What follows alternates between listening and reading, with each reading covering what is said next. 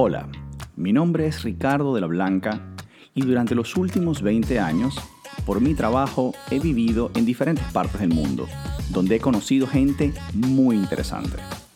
Mi idea con este podcast es traer sus historias de éxito, personas que han sabido transformar los problemas en oportunidades y que sin duda les servirán de gran inspiración.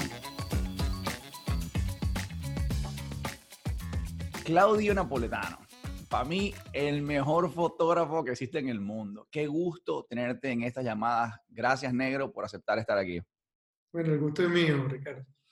Como te comenté antes de la llamada, Claudio, la idea de estos videos es justamente cambiar la perspectiva y la mente de las personas en tiempos de pandemia, que en vez de que piensen en cosas negativas, que se den cuenta que las personas que admiramos, que consideramos exitosas, se las han visto negras más de una vez. Entonces, lo que queremos es que nos cuentes tu historia, que nos cuentes cómo empezaste, dónde naciste, tus éxitos, fracasos, quiénes fueron tus mentores, un poco conocer esa parte, porque todo el mundo ve el brillo y todo el mundo ve el éxito y el premio, pero pocos saben la historia. Así que cuéntanos tu historia, Claudio Napoletano.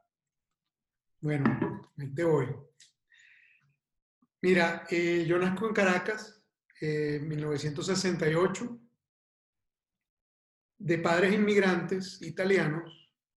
Mi padre, después de haber recorrido como 6 países, él aseguraba haber llegado a la ciudad del futuro. Pero en esa época lo era. En esa época lo era. Y todavía lo es, porque nosotros, acuérdate que como venezolanos venimos del futuro.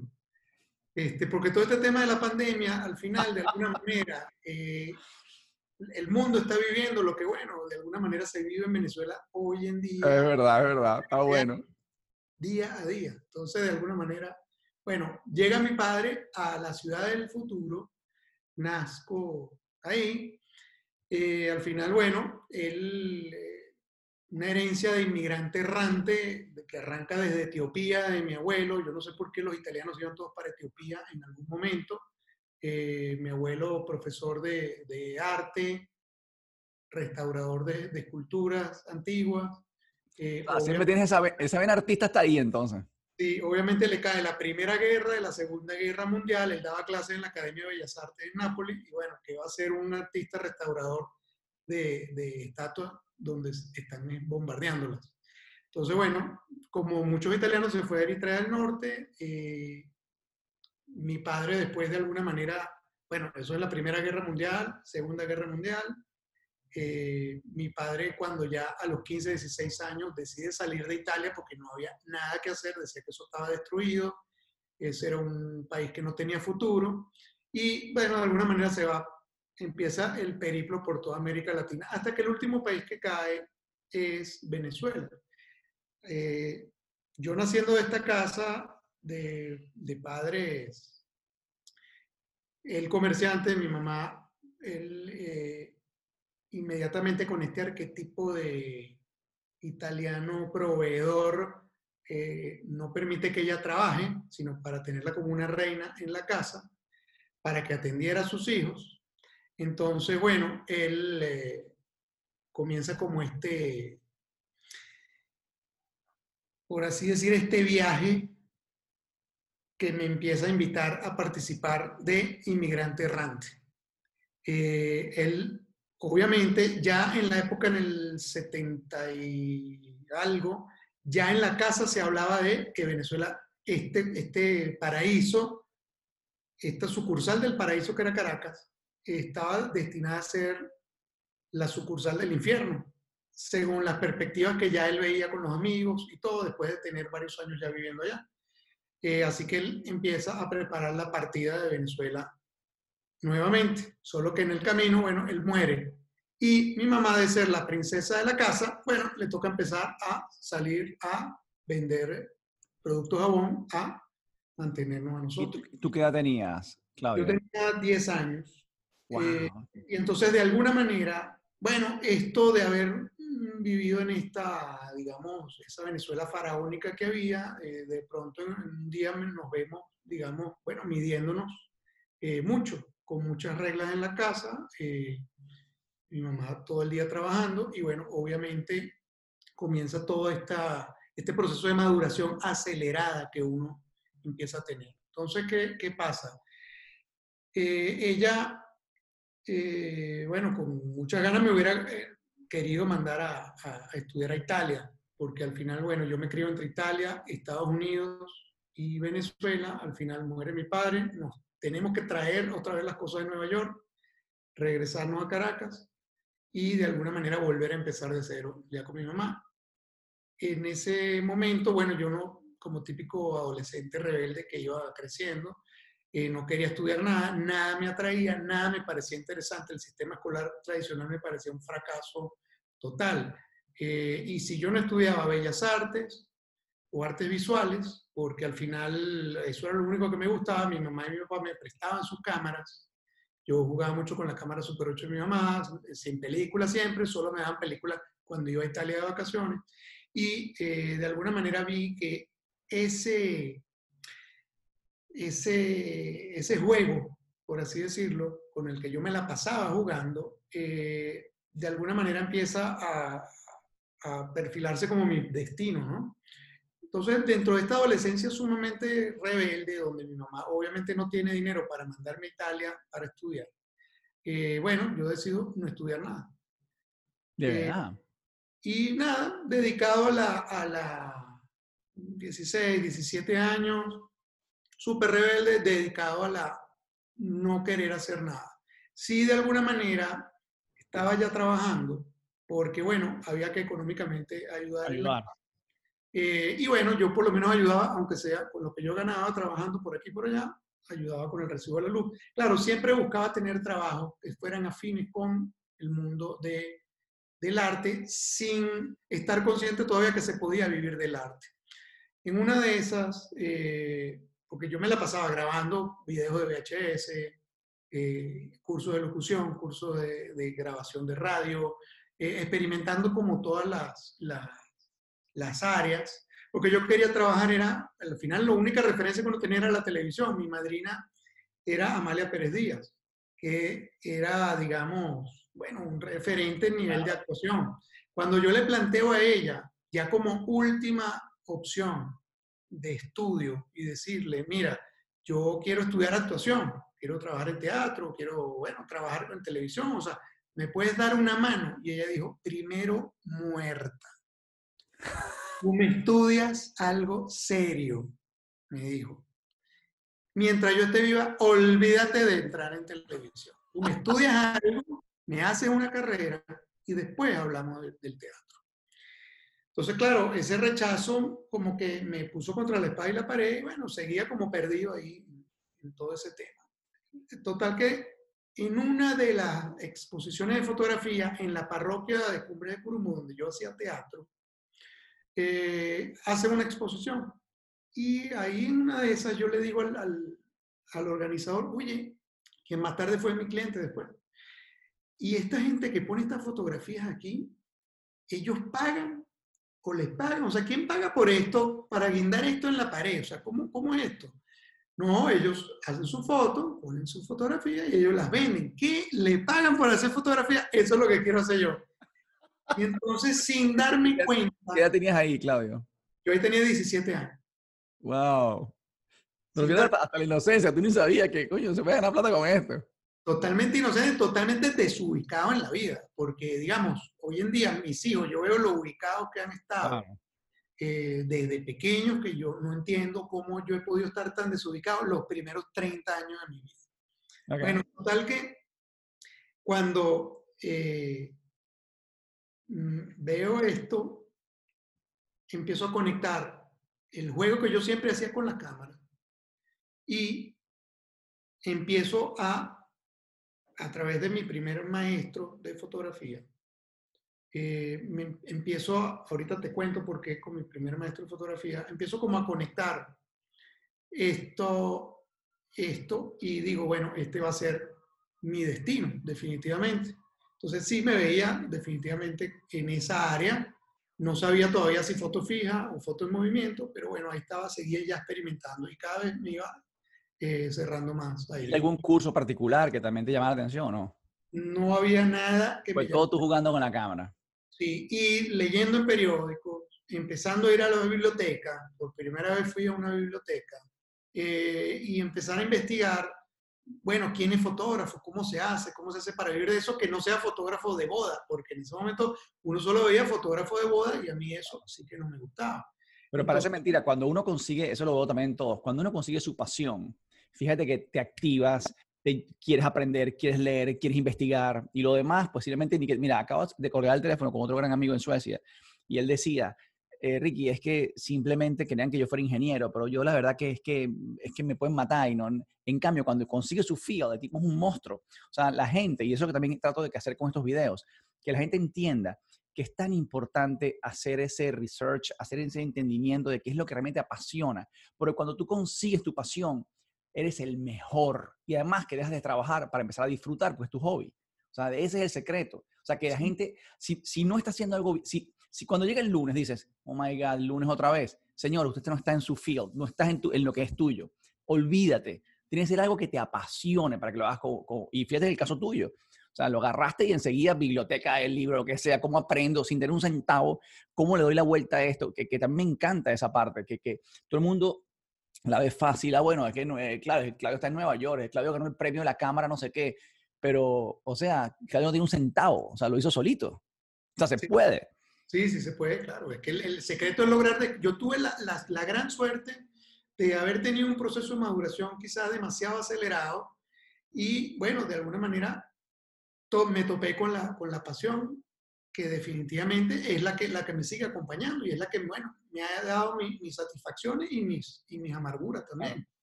Ahora bien, bueno, ¿qué sucede? Yo agarro y ya cuando empiezo a entrar en ese mundo de fotografía, un amigo llamado Fernando Osorio, que tenía un dúo que se llamaba Fernando y Juan Carlos, eh, le estaban haciendo su primer videoclip. Y él me invita a participar, porque bueno, están buscando amigos que quieran ayudar y cargar cables y hacer cosas. Y entonces entro de asistente de producción ahí. Y empiezo a trabajar ya como formalmente, gratis, obviamente.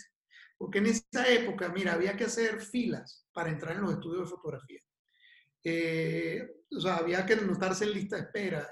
Era bien, bien complicado. De hecho, le tuve que pedir permiso a mi mamá para no ayudarla y no solo me apoyó porque por primera vez vio que por fin me gustaba algo, sino Claro. que me apoyó económicamente. Entonces, bueno, pude de alguna manera empezar en este trabajo. Empiezo ahí, al final el director me ve tan metido en el tema, yo empecé por departamento de producción, terminé en eléctrico y de ahí empiezo a hacer foto fija de todo lo que pasaba. Hasta que el director, que es Fernando Venturini, él me dice, oye, te voy a presentar a un amigo que él está por comenzar un estudio de fotografía. Eh, y de alguna manera, bueno, me parece que es una buena oportunidad que se conozcan. Yo lo voy a presentar. Y efectivamente, me presenta a mi maestro. Yo en paralelo había estado leyendo en prensa. Cuando leo, digamos, Helmut Newton era de los que me influía mucho en esa época. Obviamente además de Irving Penn, pero Helmut Newton todavía estaba vivo y en una entrevista que leí en el Universal, en ese momento decía que como en su época no había donde estudiar fotografía, lo que había que era entrar de aprendiz en un estudio y pegarse a un maestro. Y bueno, eso me lo grabé en el disco duro y efectivamente eso es lo que terminé haciendo. Conozco a Eduardo Díaz Burjot, quien está hoy en día en Madrid, es uno de los fotógrafos publicitarios más reconocidos en Madrid y con quien me reconcilié hace poco, después de 30 años, además. Él me invita, entre una cosa y otra, me invita a irme a Madrid a montar el estudio con él, después de estar trabajando eh, 4 o 5 años juntos. Yo ya tenía en ese momento 22 años, 23, por ahí. Eh, y ya yo quería protagonismo. Ya la ambición mía estaba que no, digamos, ya no me era suficiente ni siquiera estar en Madrid. Entonces yo le dije, mira, yo quiero tener mi nombre en el estudio. ¿Cómo es esto que tengo? Voy a cumplir 20, cuando yo cumpla 25 años, yo necesito tener. Se me fue la vida, pues. Entonces él me dice, bueno, pero un momentico, estás loco. O sea, tienes que esperar. y por lo menos tienes que esperar 8 años más para que madure y no sé qué. Yo, ¿qué? Olvídate. Entonces, además, él me dice, además, tú tienes un problema. Tú eres demasiado despistado. Tú eres muy disperso. Y así no te va, eres muy poco observador y así no te va a ir bien en fotografía. Tienes que madurar más. Eso me metió el dedo en la llaga. ¿Qué sucede? Sin darse cuenta, él había detectado mi déficit de atención, del cual sufro, que es grandísimo. Eh, y bueno, de alguna manera, ahí terminé de conectar el tema del juego, que eran los momentos donde me concentraba con esa cámara, el haber conseguido esa pasión y el haberme enfocado a buscar el maestro que finalmente me sacó de Venezuela. Y veo que a través del lente es donde yo empiezo a plantearme lo que él me dice y digo, bueno, es que sí, yo soy muy despistado, pero es que cuando yo veo por la cámara, yo sí logro enfocarme.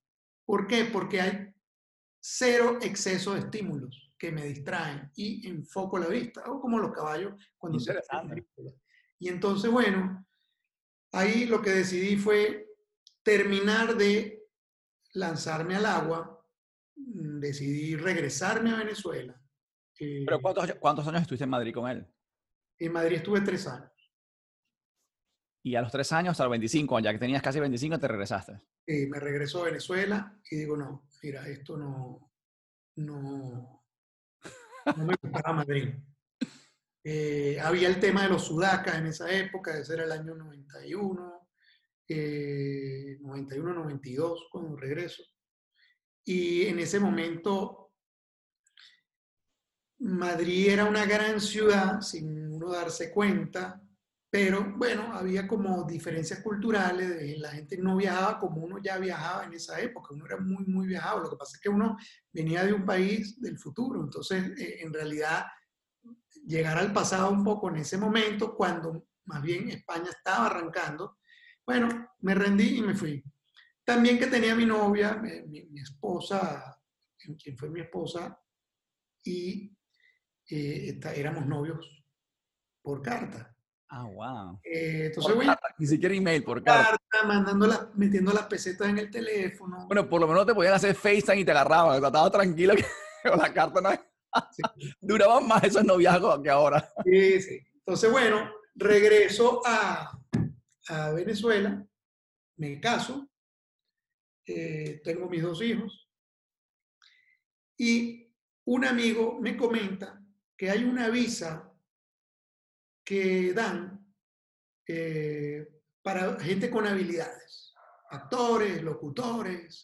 Yo digo, oye, ¿y no habrá para fotógrafos? Entonces, bueno, empiezo a indagar, indagar, indagar, y efectivamente había esta visa, habilidades extraordinarias A para uno. gente de artes visuales. Entonces, bueno, ¿cuál era el único requisito? Ganar premios. Ok, bueno, entonces vamos a ver cómo hago para ganar premios. Yo estaba recién regresando, lo único que yo tenía seguro es que yo estaba entrando como inmigrante a mi propio país. Yo entré con mentalidad de italiano, de portugués, de español, de chino, de todo el que llegó con una mano adelante y una atrás, porque efectivamente me regresé con una mano adelante y una atrás. De hecho, tan es así que en Madrid, para echarte para atrás un poco el cuento, eh, cuando decido irme de la casa, mira todavía lo desubicado que estaba uno en esa época por la falta de información. Bueno, yo me fui y me fui a la plaza a llamar por teléfono, solo a decir, mira, estoy bien, todo está bien, me fui de la casa, yo voy a ver el lunes cómo voy al consulado de Venezuela y ellos seguramente me van a ayudar con algún pasaje para regresarme a Venezuela, porque bueno, me fue mal y me tengo que regresar. Y entonces, bueno, Se murieron de la risa cuando te vieron, ¿no? Cuando le dijiste a la embajada. sí, eso fue, no llegué ni a ir a la embajada, porque obviamente,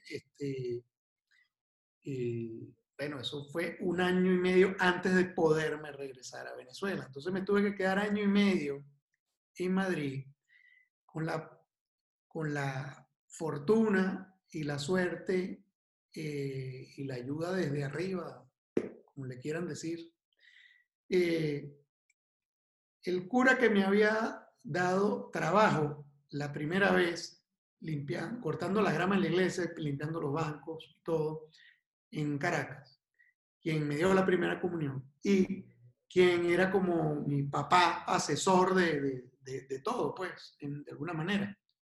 Porque al yo ser muy rebelde, entonces, bueno, de alguna manera, mi abuela siempre me agarraba, me llevaba para la iglesia. No sé. Total que no, me hago muy amigo de este Aurelio Ferrín.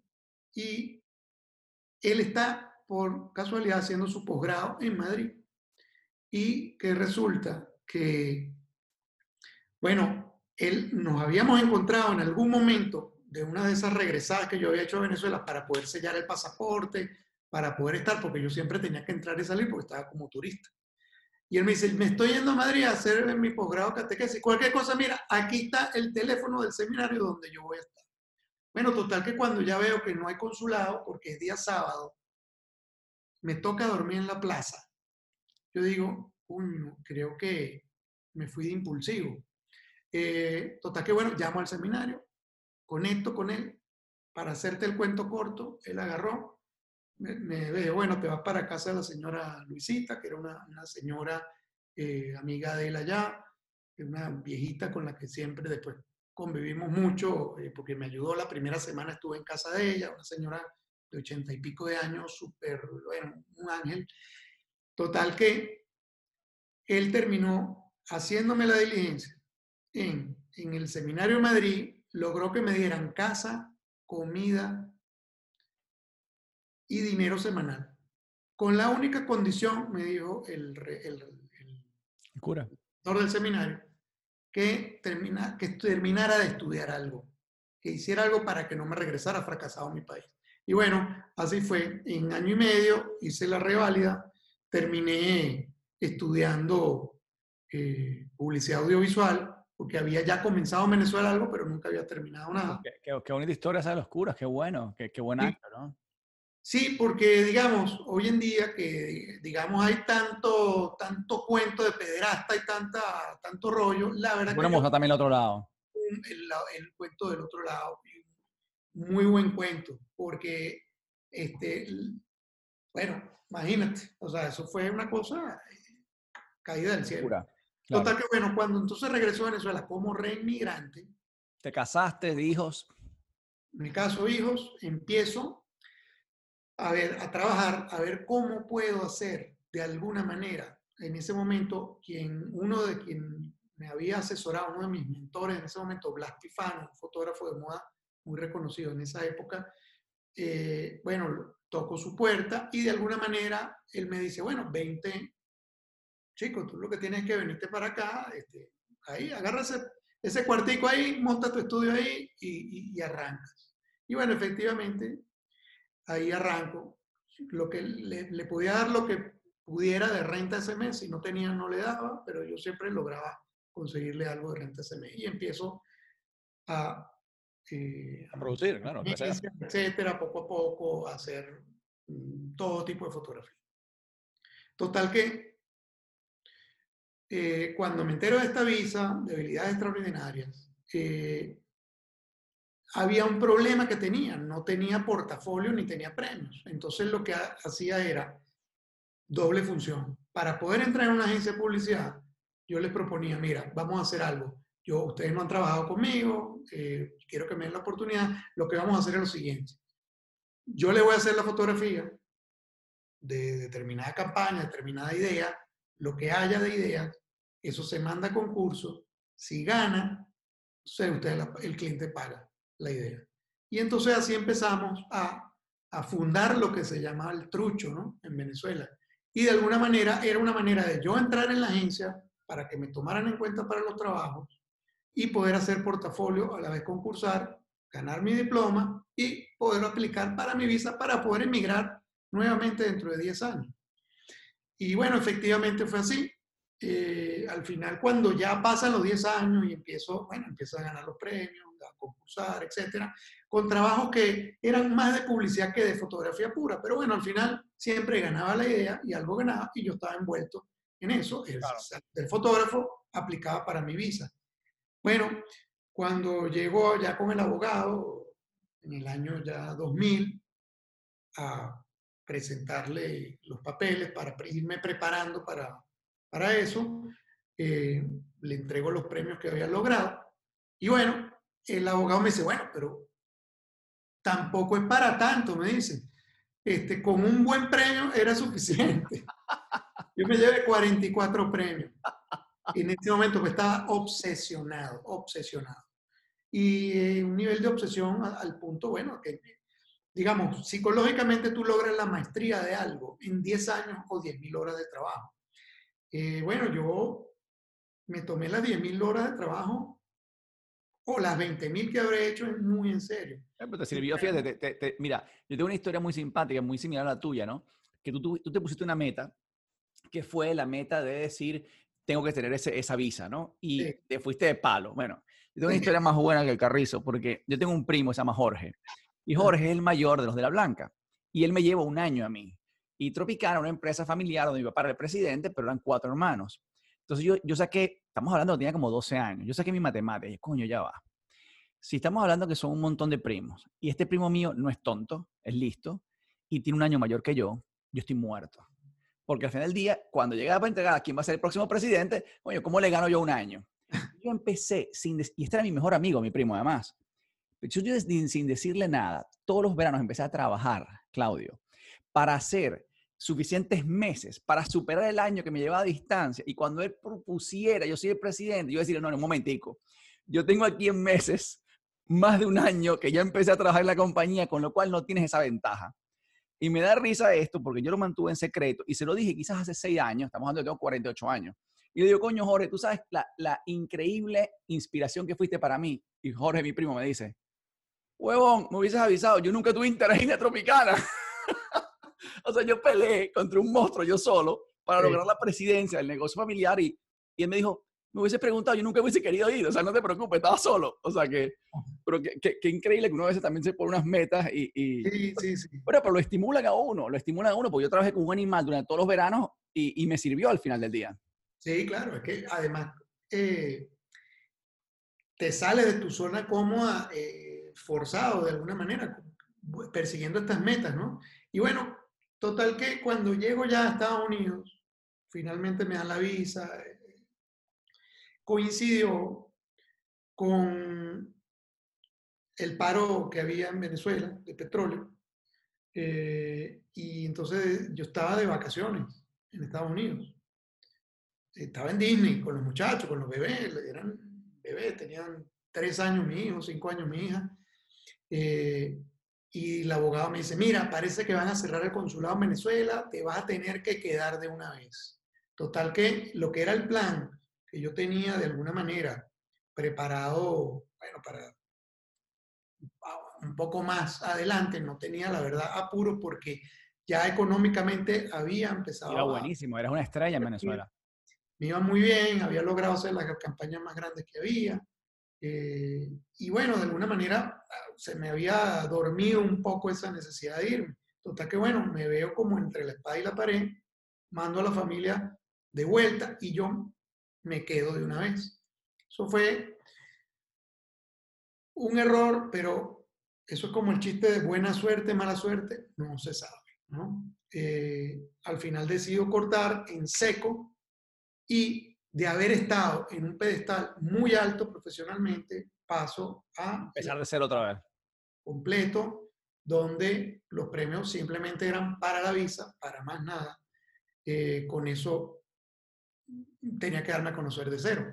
Claro. Entonces, bueno, comienza luego desde el 2002 ese camino, ese recorrido hasta el día de hoy, que he dado por Miami, Nueva York, ahora recientemente México, y bueno, ahora me mantengo en ese triángulo entre esas 3 ciudades. Miami porque ya ahora mi madre finalmente nos la llevamos para allá, ya Qué la bueno. familia entera logró salir de Venezuela. Nueva York está mi agente, México desarrollo muchísimo trabajo, estoy empezando a entrar ahora eh, con unas nuevas producciones en el mundo del gaming, que es muy estratégico estar ubicado desde esta parte. Y bueno, de alguna manera voy como triangulando un poco, Claro. eh, siguiendo esa herencia del inmigrante errante que había comenzado mi papá. Ya de alguna manera, bueno, por lo menos tratando de, dentro de ese triángulo, echar las raíces ahí. Claro. Porque al final el dejar de viajar es imposible. Ya el viaje es algo intrínseco en la carrera del fotógrafo. Yo pensé que de hecho me iba a sentir súper esclavizado ahorita y enclaustrado Sí, en este esta es tiempo. pandemia, pero la verdad que lo he disfrutado muchísimo porque me ha dado chance no solo a reescribir cosas, sino a recopilar realmente cuáles fueron los premios o qué no, como para poder tener ya Organizarte, organizarte. organizada y olvidarme ahora de los premios nuevamente y comenzar mi nueva meta los próximos 10 años. Me hace gracia porque ayer tuve una conversación con Ramón Muchacho, que es otro gran amigo, y Ramón me dijo una cosa que ya le dije, se lo avisé, o sea que no hay problema, que le iba a robar esa frase, y me dice que si él fuera que él quiere como decir a la gente en este momento que se fijen en qué es lo que están haciendo en estos días. Porque si él fuera un empleador en el 2021, la única pregunta que le va a hacer a la persona que está pidiendo empleo es, dime qué hiciste durante la pandemia. Porque es verdad. O sea, en la pandemia que hiciste, te rascaste la barriga, te echaste a dormir, te pusiste a llorar, o realmente te reinventaste, hiciste esto, ¿a qué aprendiste? O sea, me fascinó esa frase y ya dije que se le iba a repetir en todas las entrevistas. Pero ahora voy a las preguntas, Claudio. ¿Qué edad tienes entonces me dijiste? 52. 52. ¿Cuál fue la primera vez que ganaste dinero? El primer día. O sea, ¿acuerdas del año, más o menos? Sí, bueno, tenía 17 años, el año exacto no lo recuerdo, pero debe haber sido Bueno, tenía 17, no pasa nada. 17 años. ¿Y qué estabas haciendo? mi fotografía, mi primera fotografía a quien había sido Miss Venezuela en ese momento. ¿Quién Esa era? oferta de trabajo me la hizo el organizador de la exposición de fotografía ahí en la parroquia, José Luis Ribacés, y me dice, bueno, yo estoy haciendo unas entrevistas ahorita para mi tesis de universidad, necesito entrevistar a todas estas misas, no sé qué, ¿me puedes ayudar? Yo, claro. Yo mismo soy. Total, y ese primer día, bueno, fue el primer día que gané el 50%, porque me quedaron oscuras las fotos, tuve que irlas a repetir después. Porque, bueno, no, jamás en mi vida había agarrado, digamos, formalmente una cámara Claro. con película, un flash que me prestaron para ponerle No, y fotos. además era film, no era digital, que es otra película. Ah, Sí, del cual, digamos, somos como, yo soy del último eslabón que trabajó con película y se mayor desarrolla. fracaso, Claudio. Mayor fracaso, bueno, de todos los que he tenido. Claro, y eso lo tienen todos los líderes. Aceptan tener no uno, sino un montón. Sí, bueno, es que he tenido muchísimos fracasos. Quizás yo creo que el que más a la larga me trajo consecuencias fue el no haber perseverado en Madrid y no haber aguantado y más bien haberme llevado a mi novia para allá. Lo que pasa es que uno veía 2 años como Claro. algo. Pero te digo una cosa, me encanta, Claudio, que fíjate que tú estás hablando y me estás diciendo muchísimos fracasos, pero no se te apurruña la cara, no, es algo normal y hay que aprender también eso. O sea, otra cosa que es muy importante que la gente, Es buenísimo fracasar, es para buenísimo. aprender exactamente, exactamente. Entonces, que la gente se quite ese paradigma de que es algo malo. Mayor éxito. Bueno, sin duda siento que ha sido el ganar el Hasselblad Master, que es como, bueno, un premio, yo no Como los sé, canes de la sí, fotografía, ¿no? exactamente. Y de alguna manera lo veo y lo vi ahorita en estos días, revisando la biografía y revisando todos los eventos, las participaciones que he hecho y las exposiciones.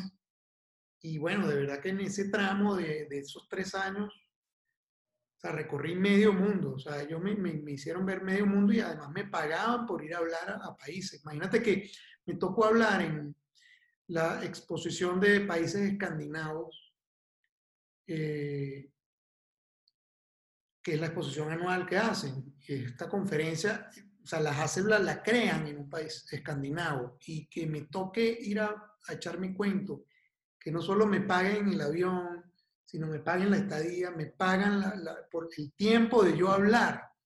Y la gente pagaba además para ir a Vaya a escuchar. ver. No, vale. Ese niñito que no sabía qué hacer, fíjate hasta dónde llegó. Sí, sí. Ok, Claudio, ¿cuánto dinero para parar? ¿Hay un monto que tienes en la cabeza y paras o no pararías nunca?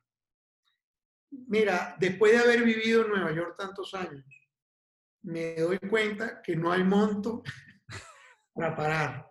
Gane lo que gane, nunca te va a alcanzar. Y realmente lo único importante es un monto que te haga olvidarte de si tienes que pagar la luz o el teléfono o la tarjeta de Claro. crédito ese mes y ya, que puedas estar realmente tranquilo, realmente enfocado. Así. Mejor consejo que te han dado. El mejor consejo que me han dado, bueno, quizás más que el consejo, eh, la advertencia que me hizo mi maestro en ese momento, que me dijo, eres muy despistado, no te va a ir bien en fotografía si no eres más observador. Y de alguna manera no me hice más observador, pero sí empecé como a entrar dentro del mundo de las emociones, a observar otras cosas dentro. Y en los pocos minutos de concentración que uno logra en el mes, bueno, lo que hago es que saco todo el trabajo de ese trimestre. Inspiración o leyenda. Alguien que te inspire. Bueno, me inspira mucho Irving Penn. Hay otro fotógrafo que el trabajo me explotó la mente, que es Karsh, es un fotógrafo turco que se desarrolló en Estados Unidos. La foto icónica que tiene Winston Churchill, la foto icónica que tiene Einstein, las hizo Karsh.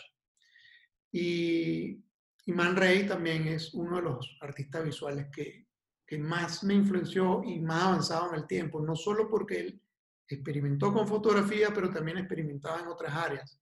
Y eso es lo que estos próximos 10 años es en lo que estoy obligado, quiera o no, a tener que experimentar, porque es que ya el término de fotógrafo ya es algo que quedó antes de la pandemia. Ahorita, bueno, somos creadores visuales. Días de ejercicio. ¿Cuántos días haces ejercicio? 5 a 6 días de ejercicio a la semana. ¿Comes sano? Como súper sano. De hecho, he aprovechado esta pandemia, que ha habido muchos memes, por cierto, de que todo el mundo se va a echar unos kilos de más, y más bien he hasta bajado un poquito de peso, porque más bien estoy en esa onda de...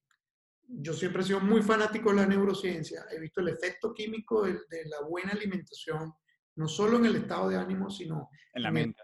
en el regenerar neuronas. Y es tan poderoso eso que el comer bien te mantiene en un buen ánimo, el mantenerte en un buen ánimo te mantiene en disposición de aprender. Solo la intención de aprender hace que por el prefrontal córtex se irrigue más sangre y se generan nuevas neuronas en el Imagínate, hipocampo. Entonces espectacular. eso es una bestialidad. Entonces, mira, es un negocio redondo. Además que genéticamente, bueno, he sido afortunado.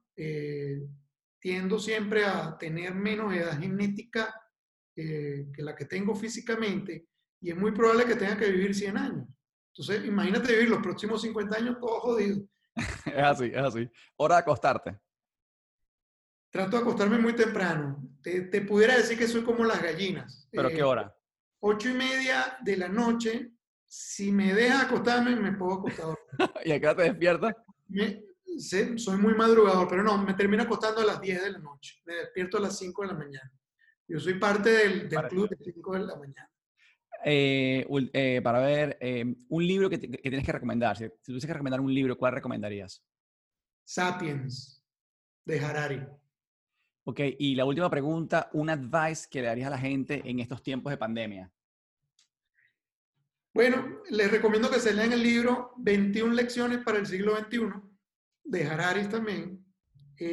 Ahí van a ver un poco que toda esta pandemia lo que ha hecho es acelerar en el tiempo, en el futuro, todo, y traerlo un poco hacia adelante. Entonces, ya todo lo que se lee en ese libro, que son cosas que se veían un poquito más lejanas, quizás en 5 o 10 años, las tenemos 3 años más cerca, y que de alguna manera no pierdan el tiempo, no pierdan ni siquiera el tiempo durmiendo más de lo necesario, y más bien se enfoquen en su plan de vida en los próximos 10 años, porque lo que sí es muy probable que dentro de los próximos 10 años tengamos incluso que pensar en otra carrera paralela, porque definitivamente todo el avance de inteligencia artificial y todo lo que se sigue desarrollando hace que de alguna manera aprendamos a conectar todos los fracasos, todos los éxitos y podamos juntarlos para la siguiente evolución. No necesariamente tiene que ser una nueva carrera, pero sí plantearnos como una nueva carrera lo que venga. Incluso plantearnos el cambio de carrera que no va a pasar. Claudio, I love you. Mil gracias por tu tiempo. Te mando un fuerte abrazo y todo el éxito del mundo.